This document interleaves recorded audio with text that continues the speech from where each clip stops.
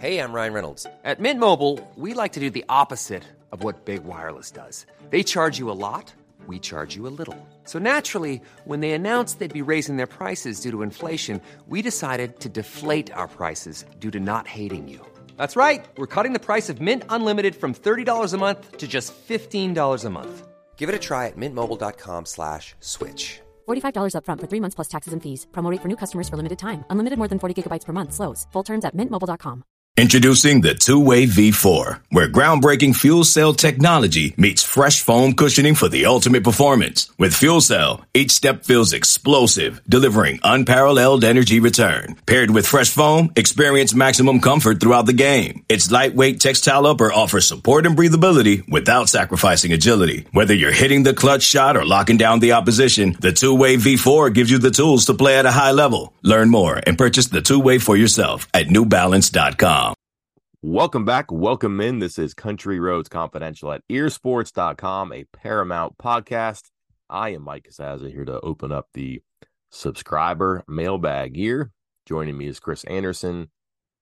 Chris, it's almost like Saturday didn't happen in the fact that everybody is very much looking forward to the coming Saturday against Pitt. And it's also like Saturday did happen and must now really matter going forward because we have all these new stars on offense and we have persisting issues on defense. Which is which here? I have no idea if Saturday was real or an illusion. I don't know, but going through our mailbag, you would think literally only two things happened on Saturday. One was Hudson Clement was amazing, which he was. And West Virginia has no other receivers. And West Virginia's secondary is the worst secondary in college football since 2012. West Virginia's secondary? I'm not sure. But let's put it this way. When we get to these questions here in a moment, about half of the mailbag was about why the secondary stinks and why the wide receivers stink. So prepare thyself. Okay. Not gonna lie to you, I woke up and had a look at the questions and was like, oh yeah. And I don't know if I dreamed it or not. Maybe that was real. Maybe that was a mirage, but I could just kind of see these questions coming and these two specific natures that we're going to field them here. Look, we'll talk plenty about Pitt coming up here in the days to follow. News conference today, head coach, coordinators, a handful of players. Plenty to talk about the Panthers, I'm sure. Not too much about the Dukes. I don't know how much more I want to talk about Saturday night. I think I'd rather talk about the first two games and the game coming up. So what do you say we dive right in? Let's do it. Let's start with the secondary. Again, we're going to kind of lump in several questions because I think I have 1, 2, 3, 4, 5, 6, 7, 8, 9. I got here kind of lumped together about basically why does the secondary stink? What's going on? I want to cherry pick a couple angles from these questions. First, let's start like in general because I think this is something you and I discussed last week. But is this an issue of scheme, personnel, or both? What is a possible answer other than, quote, just cover better? Well, you change parts. We talked about the limitations there. You know, can you roll in different corners? Sure, but they just don't have them. And same thing with the safeties. So is it talent on their side? Maybe is it talent on the other side? There's a big difference between Penn State and Duquesne. The issues, there was not a big difference. So that's concerning. I'm never sure, Chris, is it Jimmy's and Joe's or X's and O's? Because it seems like that's an answer or a logic that you can bend around the problem or the solution. And everybody's just got to have players. So it would be that simple. And that means, okay, they didn't recruit or hit the portal well enough. And Neil Brown with a really telling statement about how they thought they went out and got veterans to fix the secondary. That hasn't happened through 2 games. And back to the drawing board. We know the personnel limitations, and I don't think you're drawing stick figures on the drawing board here. So you're probably looking at scheme here or some type of fixes there. They might be trying something that isn't working, or did they get so simple in the offseason that it's simple for the other team? Absent the knowledge of what they're actually calling and what the actual design of the play is, it's really hard to critique and say they got to change this because it's not working. But you can watch it, and it certainly looks like they're in like on a cover 3, which is just like, typically your 2 corners and your deep safety are going to drop. So your corners and your free safety are going to drop, but that's a very common defense. And like, I guarantee you, quarterbacks at any level and receivers at any level are going to know that you're going to have deep outside defenders. You're going to have a deep middle defender. They're going to cover the thirds. You're going to have a safety who covers the flat and the curl routes. You're going to have an outside defender who covers the flats and the curl routes. You're going to have linebackers who do the hooks and the curls in the middle of the field. And you can run around that stuff. You can use crossing patterns. You can use posts. You can do things like that because it's a fairly simple defense. It could be effective if you've got players who can make it work. And you're just watching West Virginia not aware enough in its thirds or covering, again, the curls and the flats or the hooks and the curls. It's like just doing their thing and not entirely aware of the surrounding. And that just might be the person's not good at it. It might be that they need more time, but you just see people who are very good at what they're doing, but maybe not very good at the entire assignment on defense. And then if you're too cautious in a zone, if you're too soft and a guy catches it and runs away from you, you better be fast enough to catch him or quick enough to react. And that certainly seems like that's not where it needs to be for them right now. Yeah, I think one of the things that's sticking out to me is you're running this cover three, like you said. A lot of what West Virginia running is that cover three, which is, I don't want to say it's not like a prevent defense, but it is supposed to kind of take away the deep pass. And what's happening?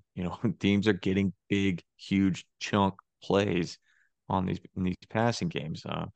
And we saw in the Penn State game where Penn State receivers are getting behind West Virginia's defense. How do you get behind a cover three defense? I'm not entirely sure, but that's a concern. And that's, you go back to the Jimmys and Joes, X's and O's thing. I've always been, hey, Jimmys and Joes thing. I don't want to take anything away from coaches, but a lot of it is Jimmys and Joes. The X's and O's get a lot easier when your Jimmys are better than their Joes. I can tell you that.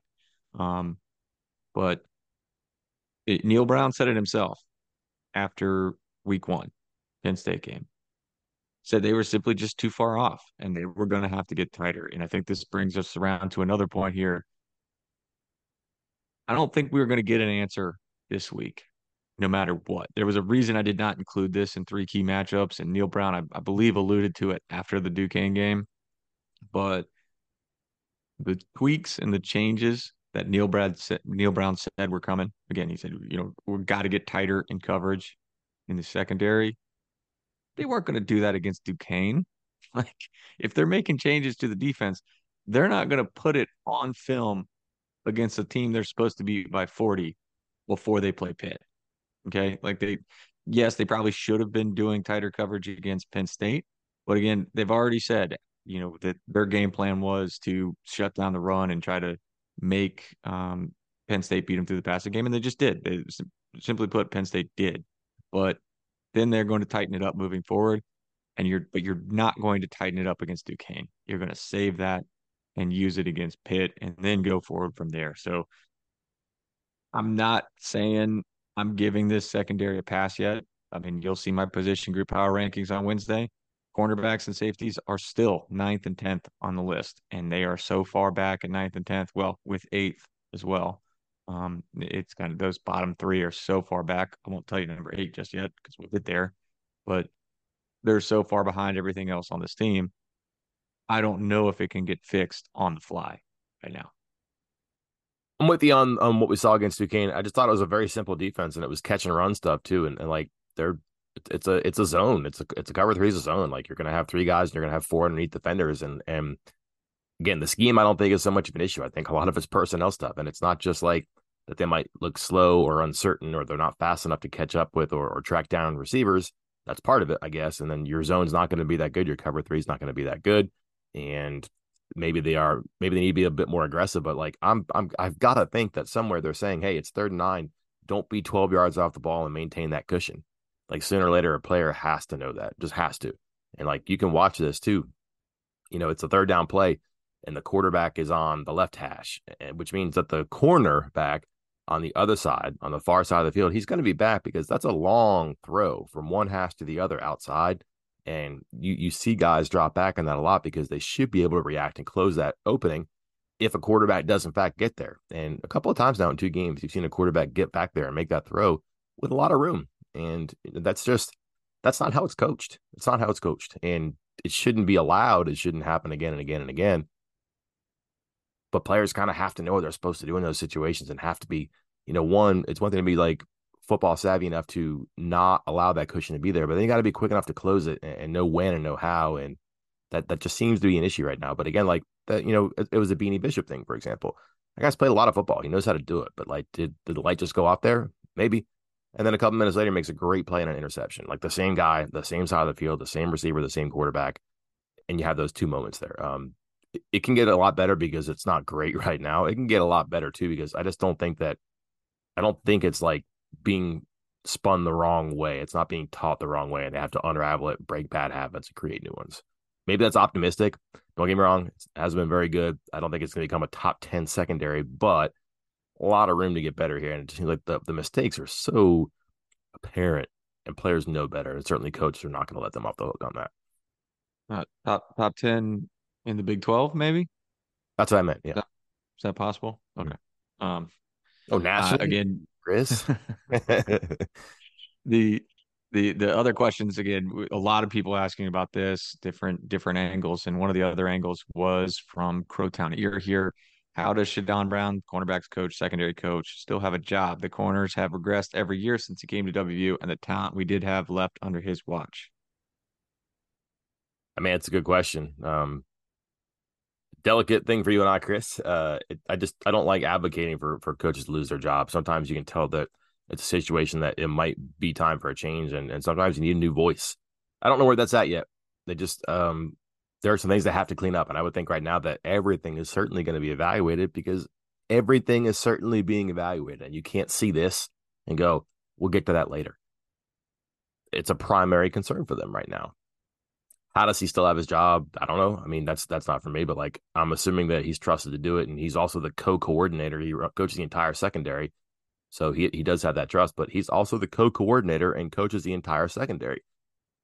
He has to do something with that trust. So that's going to be something to watch for sure, because you have to have a voice that says something, and that voice is inside the helmet on the field the entire time. You can't forget things. You can't be allowed to forget this, ignore that, abandon something that's, critical to what you're doing on defense. And I'm not saying it's happening, but like, if it gets to that situation, that's when you make a change. But maybe that is happening.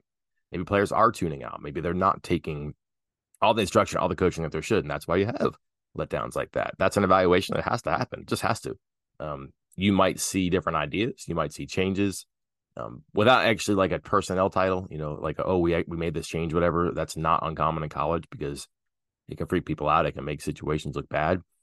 But you might also see a news release after I give up 500 yards passing to Phil Jerkovich, and they say West Virginia makes a change in defensive coordinator or defensive co-coordinator. You might see that, but it's bad. It would have to get worse, I think. It seems very early to make a change like that, but I mean, let's be honest. Everything is on the table here too, and if one coach or one aspect of the team suffers, sometimes someone's got to pay. Let me counter that. It is everything on the table, though.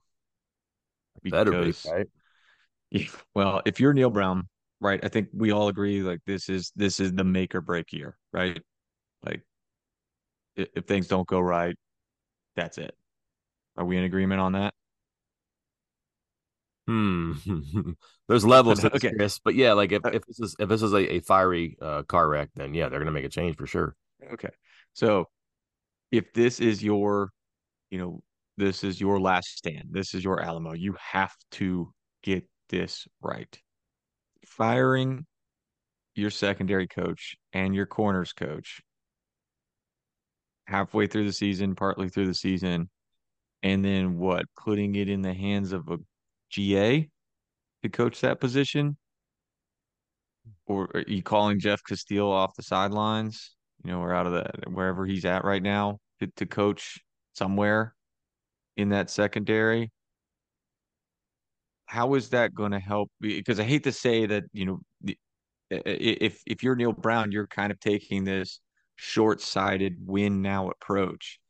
How is it going to help you win now this year in the next few games by firing your cornerbacks coach mid-season? I think that's going to set you back at that position or maybe keep it as is or worse. I'm not sure. And it's going to make it harder to win now. Maybe this were year 2, year 1, insert your COVID year 0 jokes now. Everybody that's listening. Oh, see, somebody tried to chime in with a COVID joke right there. Or a year 0 joke, not a COVID joke, but I just feel like it's going to make it harder because I think the main objective right now is to get as many wins as possible this year to save your job. And firing a coach, like at a position as important as that at this point, mid-season, will not help you accomplish that goal. I don't think. Just again, this is not a cop out, but just absent details. We don't know. Like if there's conflict, like for example, if they're on Shadon Brown to like do a better job matching verticals and releases, right? And instead you're seeing those cushions there, and it's just a thing like I don't want to do that. Well, you need to do that. Well, I don't want to. Well, then that would be kind of toxic, and you make a change there. If there's some dispute there, like, hey, we keep asking for better this, and you're giving us that because you're not doing what we want you to do. That's from the defensive coordinator, head coach, whatever. If there's a conflict like that, of which I'm not aware of one, but that would be certainly a change for there. If players are tuning out and rolling their eyes on the corner coach in film and practice or whatever, that's where you need the new voice. So there could be things like that, Chris, where, yeah, does it make you better right away? Because you might still have the same problems. You might still have a bad scheme. You might still have players who aren't quick enough, fast enough. Sure, but you can't let them tune out the ideas. So there's different things there. It might make you better. Number one. Number two, if you allow kind of a combustible situation to eventually combust, you're not doing anything for the now, and you're certainly not doing anything for the later. Like if this becomes a culture kind of a thing where the secondary is a punchline for the next 10 weeks, how is that going to be good for next year? Because you are likely to lose players to the portal or to not come back, or you might have coaches who leave. You might have recruits who go, no, this looks really bad. I don't want to be like, I don't need the Benny Hill soundtrack on my huddle highlights, right? That could be a situation where it doesn't work right now, but it does work better. But again, the overriding thing here is that tomorrow is not guaranteed, and today really matters. So that's a very, very fine line here and they're going to have to navigate it. And this is a situation that maybe to be fixed, you can't be delicate. Maybe you have to grab it and shake it and get everybody's attention with something which could create some sort of a significant reaction to something that does go bad in the next game, the next weeks, who knows? The national sales event is on at your Toyota dealer, making now the perfect time to get a great deal on a dependable new car. Like a legendary Camry, built for performance and available with all-wheel drive, you can count on your new Camry to get anywhere you need to go. And with available features like heated seats and a multimedia touchscreen, you can stay connected in comfort and style. Or check out an affordable and reliable Corolla with a trim for every lifestyle, from the hip and agile sedan to the sporty hatchback. There's a dependable Corolla built just for you. Plus, both Camrys and Corollas are available in hybrid models, so no matter your style, you can drive efficiently and affordably. And right now, your local Toyota dealer has more vehicles in stock and is making delivery on new vehicles almost every day. So visit your local Toyota dealer. And check out amazing national sales event deals on Camrys, Corollas, and more when you visit buyatoyota.com. Offers end April 1st. Toyota, let's go places. Celebrate and save at Ashley's Anniversary Sale. With Hot Buys, your choice of colors starting at just $3.99. Ashley Sleep mattresses starting at $2.50. Plus, receive a free adjustable base with select mattress purchases. And shop top mattress brands like Stearns & Foster, Tempur-Pedic, Purple, and Beautyrest Black with 60-month special financing. Only at Ashley. Subject to credit approval. No minimum purchase required. Minimum monthly payment, down payment, tax, and delivery may be required. See store for details. Yeah, I guess if things are almost literally rock bottom at that position, you almost take a stance of how could it get worse, and then you make the change. Like there's only one way to go, and that's up. Are we at that point yet? I don't know. I mean, like, and they'll do these things quietly. Like last year, we did not know that they pretty much changed the offensive coordinator. They never told us, right? But we kind of knew, and then like we later heard that Graham wasn't calling the offense anymore. Obviously, Kirk Soraka got involved in the offense a couple of years ago, and they went out of their way to disguise that to like the point that someone actually called me and told me what happened just so like we weren't going to look stupid reporting about it. They'll do these things sometimes very subtly and make changes too. So you might not have a You might not have smoke from the Vatican, so to speak, or maybe you will, depending on the color of the smoke, I guess. But poor analogy. You might not have an official proclamation, but you might see change in some capacity. Which leads me to the next question. Again, we're still on secondary, folks. From West Virginia Nomad 7. He says, I keep going back to the decision to make Jordan Leslie the defensive coordinator over Jamil Adai is the one decision where the fate of the program crumbled. And that's drastic. I know the offense has been a hot mess, but our secondary steady decline since then has me wondering, what say you?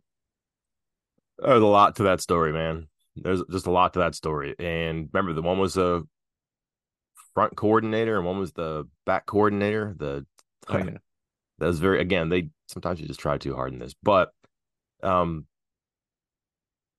hindsight, you might be able to do that. They did not have hindsight on their side right there. If they kick that one, yeah, man, that's a problem for sure. But are we sure that Jamal Adai, who has bounced around a bit since then, is recruited at a high level? But I don't think that you give the national championship at Georgia to him.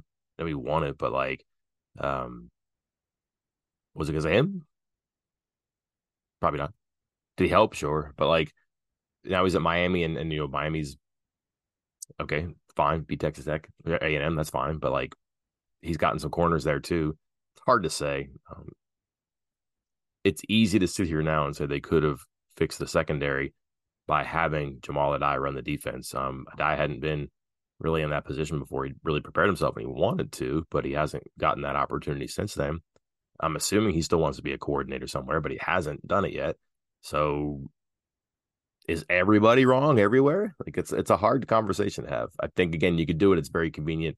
It's also possible that West Virginia got that one wrong. It's entirely possible. I can't argue that. That was a really complex situation with a lot of things going on at that time. And that was not the most harmonious staff at the time. There was some stuff going on, obviously, off the field at that time with, some of the Kerry Martin stuff, some of the Vic Koenig stuff. It was just a pretty unusual and unique time.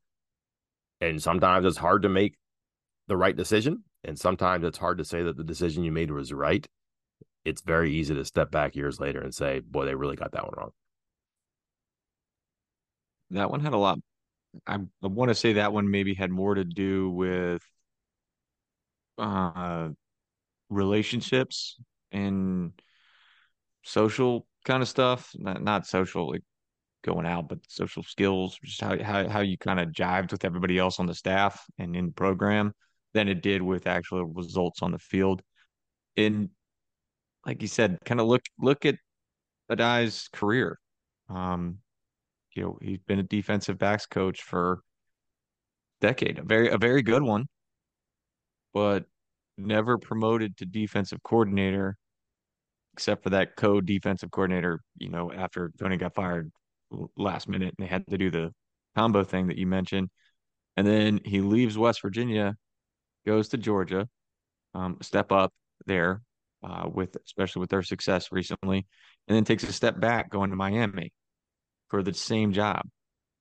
And I believe, I'm trying to look it up right now, but similar or less pay. That's a strange step. When guys are moving up, you think they're moving up, they're going to take coordinator jobs, but he's bounced around and it's always been 1, maybe 2 years at each place, and it's never been the coordinator spot. And most recently, he took a step back. And again, you can't. Maybe you ask why that's happening instead of saying, West Virginia screwed that one up, because maybe they did. We don't really know, but there has to be something to that as well. And Adai's, job career. Was there any other angle from the secondary stuff here that? No, I think this covered everything on the secondary. Was there anything else you wanted to add into that? There's not a magic wand here. It's too late to put in a new scheme. They're going to be cover 3. They're going to have to find the right tactics. They're going to have to be better about the stuff that's pretty simple. Easy for me to say. I'm not playing out there in front of 50,000 or 100,000 people, but football players are kind of programmed to do this stuff and to react and not really be victims of their surroundings. So they should be able to pull that stuff out. And it's not working right now too. Some of it's going to be experience. But they're going to have to probably ride with 2 corners for as long as they can, which is what they're doing. So which two now? People have not been happy with Malachi Ruffin in the past. Now people want to play Malachi Ruffin. People wanted to play Andrew Wilson-Lamp for a long, long time. Now they're playing him, and it's not working out. You wanted the transfer portal, but Brown said that the transfer portal didn't help him. They're missing Montre Miller, and he's not going to be back for a while. It's very thin right there right now. They're not going to put. There's no Hudson Clement out there, which probably transitioned this year. There's no Hudson Clement there at corner that's going to play and be a difference maker right now, and that's kind of sobering, I think. And they don't have great safety play behind them. And that's not going to make you feel better about either aspect right now. It's going to be a slog for them to get better. And there might be some like really nail biting white knuckle moments there, but that might be what they're going to have to do. Just kind of slug their way through this and just fight and swing until they knock somebody down or they win a round or win a couple rounds and figure this thing out. All right. You said his name, Hudson Clement, which leads to another third of the questions for the mailbag this week. My job's going to be easy when we get to the writing part of this. I don't know. In general, the feeling is from many of these questions, essentially, why is it that West Virginia's two best receivers are walk-ons from West Virginia and not the loads of transfers added or high-rated scholarship players that came to campus? Mike, you're first. One of it is that Devin Carter and Traylon Ray didn't play. Those are your two guys on the side where Hudson Clement plays. If one of them or both of them are available, you don't have the Hudson Clement game. You don't. So that's how fickle this is sometimes too. And again, the top transfer and the guy who's the best receiver in the recruiting class didn't play. Of course, it's not going to look good. That's going to push people in to play. And let's be honest here. They really wanted Cortez Bram to be a guy this year. Spoke up his offseason in legendary form. They said, I really think he's going to make a leap this year. It happens in the second year. It does. It hasn't. It just isn't there. It doesn't mean it won't, though. Like sometimes it comes slower for some people. Like he's not going to turn a Kevin White corner, it appears. That's okay. He's not going to be, the no doubt about it. Like second year light goes on, like Alston, for example, Mario Alford. I'm sorry. It just clicked. It didn't. They wanted to, it didn't. So like that's the break, I guess. Jeremiah Aaron, the same thing. And Jashawn Polk was hurt. He just got out there. That's going to take him time. I don't think they thought Noah Massey was going to be a starter or like an impact player, but he's slow to the start line right now. It's not what they want it to be, but a lot of it is that they were thin to begin with. You bring in guys to replace people, but if those guys aren't good enough, then you're going back to the people that you were seeking to replace, which was the problem or the concern in the first place. And then their two best guys didn't play. So like that's a hard lens to look through there, but that's kind of the reality for me. It looks better if Carter and Ray out there, but you also probably don't get Clement. And then they just don't have the answers at some spots yet that they thought they were going to have, which is why they went to the portal. And West Virginia just kind of probably fishes from a different pond in the transfer portal. It's the reality there, but that's the harsh. They got to get it right. That's not been their strength for a while. So now, you're going to have to put guys like Preston Fox out there, but people have been waiting for Preston Fox to play for a long time. And now he's getting that chance, and that's not good enough? ? A lot of people just kind of arguing and postulating in different directions here, sometimes against themselves, separated by time, if not logic. And you kind of get spun up in a situation like this. But if you step back, still early for Gallagher, no Carter, no Ray. And, are you really riding into the Big 12 with Preston Fox and Hudson Clement starting and playing heavy minutes? Well, they're about to, but that's not what you drew up when spring football or preseason football started. Are you sure you want that right now? We'll probably find out, right? Yeah, I don't think this is, if you're asking me, here you go. Over under Hudson Clement receiving touchdowns the remainder of the year. He had 3 on Saturday, over under 3 for the remainder of the year. I kind of feel like over, but like, oh, really? Oh, I just still going under. I think it's going to come back down to earth, and you're going to revert back to Devin Carter. And I mean, I get it. I'm saying he's essentially going to turn into a 5 to 10 snaps a game kind of guy moving forward. Well, I don't know about that. I think he's a solution to a problem too, because he can play either outside position, they've said, and certainly Carter can. He needs to play. You can't not play him, but he needs to play it. And he's been more productive than Bram and Aaron on the other side. So he needs to be ahead of them in line. He needs to. And I think the trust is that he can be good enough to just do what he wants to do. And it looks like Green really trusts him, like really trusts him. So I would not be surprised if he does some stuff at RPOs in the goal line. I'm not saying he's going to blow by cornerbacks and take advantage of busted coverages, but I think he's going to be getting snaps where he can get you 3 more touchdowns. Mike, I would just like to say that both you and I are only 1 catch behind Cortez Bram and Jeremiah Aaron on receptions for the season. So yeah, it's not good. It's not great. Real quick before we move on to something else, I was looking it up as you were talking just a minute ago on my Jamil Adai thing. I was just making sure I wasn't being too harsh on it, but in Arizona, there was some coaching changes going on. And I think the year after he left was when they made a change at defensive coordinator. Minnesota, they made a change at defensive coordinator, passed on him. West Virginia made a change at defensive coordinator, passed on him. Georgia made a change at defensive coordinator, passed on him. So WVU is not alone in this. Okay, so just throwing that out there. Fair enough. For anybody else that was still on that or thinking about that or thinking I was being too harsh with what I said earlier. Moving on to, oh boy, speaking of too harsh, I'll bring the lighter side to this one, but Yidio 10 asks, how bad do things have to go on Saturday for Neil Brown to be fired the next day? And I would like to counter with, how well do things have to go for the fan base or the majority of the fan base to convert to optimism, I guess is how I want to phrase it. So what are the scenarios here where we wake up Sunday morning and everything has changed one way or the other, Mike? Blowout. That's my answer. Like it has to be a blowout where Pitt comes to town and blows West Virginia off the field, and you say there is no coming back from this. There shouldn't be an embarrassment like that at home. There shouldn't be a gap between these two teams that's so significant. There shouldn't be another opportunity for this coach and the staff. And that's the only way I can see them breaking free right now. Conversely, how do people feel better about it? Probably the same way. Hey, there's a big gap between West Virginia and Pitt. There was an embarrassing game at Mountaineer Field, and golly, West Virginia was on the right side of both. And people would be like, you know what? That's progress that we've been looking for. Let's go get Texas Tech for the first time.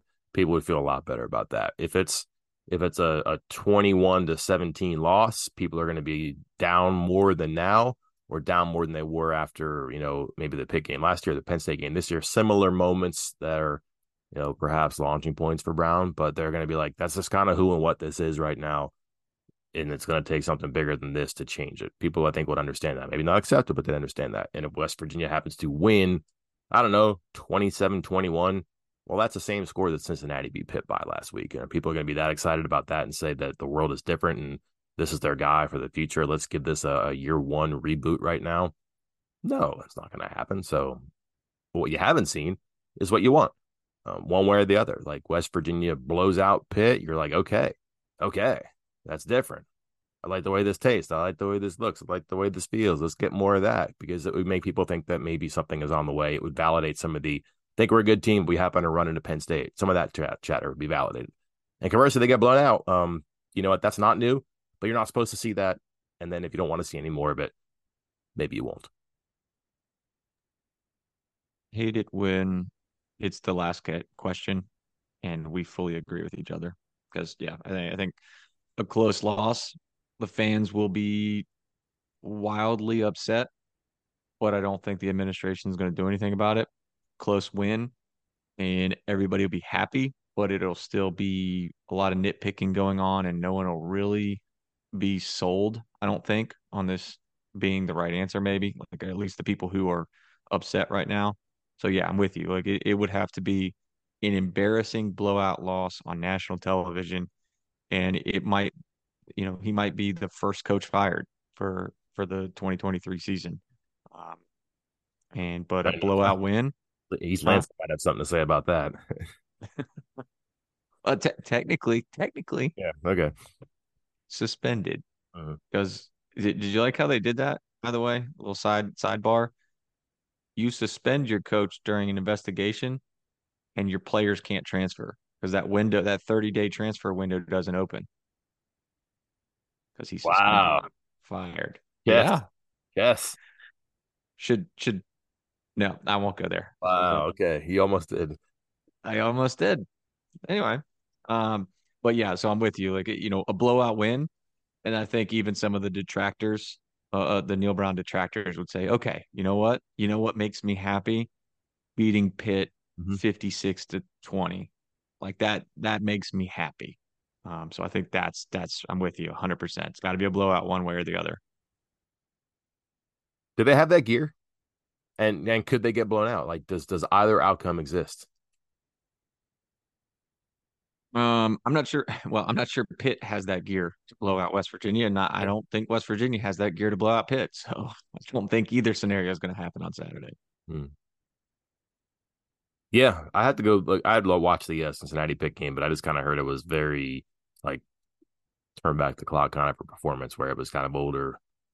It wasn't as good as Pitt had been in the past couple of years, and it wasn't as like electric as Cincinnati has been the past couple of years. So I'm curious about the brand that the Panthers bring to town. I've seen enough of Phil Jurkovec to know what's going to happen with Pitt and what's not going to happen. Okay, so you can do the preview podcast by yourself? Done and done. All right, cool. I'll take the day off. All right, well, that is how we conclude here. Agreement. Not seeing a blowout either way. But we're going to roll up our sleeves, dig in more into the Pitt West Virginia preview. Full game week media schedule today at the Puskar Center, and then all the regular bells and whistles coming up on the website before you know it. Until next time, I am Mike Casazza. And I'm Chris Anderson. We will talk to you then.